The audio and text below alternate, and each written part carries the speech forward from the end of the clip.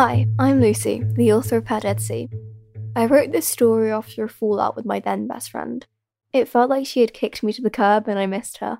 Then, on top of lockdown, I just felt alone. Luckily, now I found an amazing group of friends and we're always there for each other. And even though we might not be able to see each other face to face right now, we can still stay connected and be there for each other.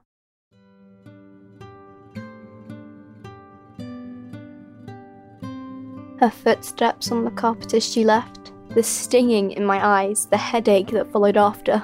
Steph. Earth to Steph. Question 2. Are you even listening? Sorry miss, I didn't get that far. I mumbled as I jolted back to reality and into my maths lesson. I don't need to look to see everyone's eyes glued on me. I can feel it by the hairs on my neck standing up static. Mrs. Jones sighs and continues on. I don't see why I need to know how to find the area of compound shapes. But it is bettering my education more than thinking about my fight with Lottie. The bell eventually rings, and I hastily pack my books into my bag while making a mental note of the homework. The walk to lunch is a slow and lonely one. Lottie keeps me company even though she's not here. It's not really her though. It's a distorted version of her, but I only witnessed this break. I try to focus on putting one foot in front of the other when I see her laughing with my replacements. The sight of her throws me into a violent sea of memories of her walking down the corridor and out of my life. I thought I was swimming away when I get knocked down by a wave and have to run into the nearest bathroom to choke on my tears. I gasp for air when a wave appears from nowhere. It knocks me down, further down into the sea and further down into the spiral. My hand violently shakes as I remember the words she said before she walked out.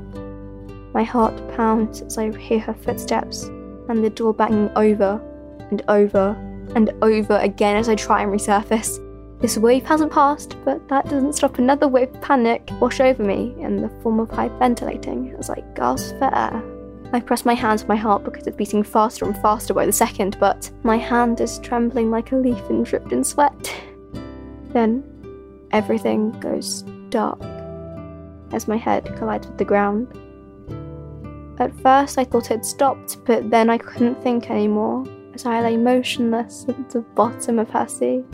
After what could have been minutes, hours maybe, I feel a hand wrapped around mine. I slowly pry my eyes open, but they shut instantly as I'm assaulted with sunlight. A calm and familiar voice echoes around my head. Hey, take it easy. I'm glad you're okay.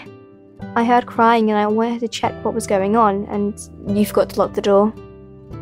I'll stay with you, as long as you need. I feel arms wrap around me and I instinctively settle into them. Come on. Let's sort you out. My eyes are bolted together, and I hear rummaging to the left of me. A cold disc is pushed into my hand. I manage to open my eyes slowly and find out it's a mirror. I use it to wipe away the remains of my tears, and then I see her bright red hair in the corner of my eye. It's her. Lottie.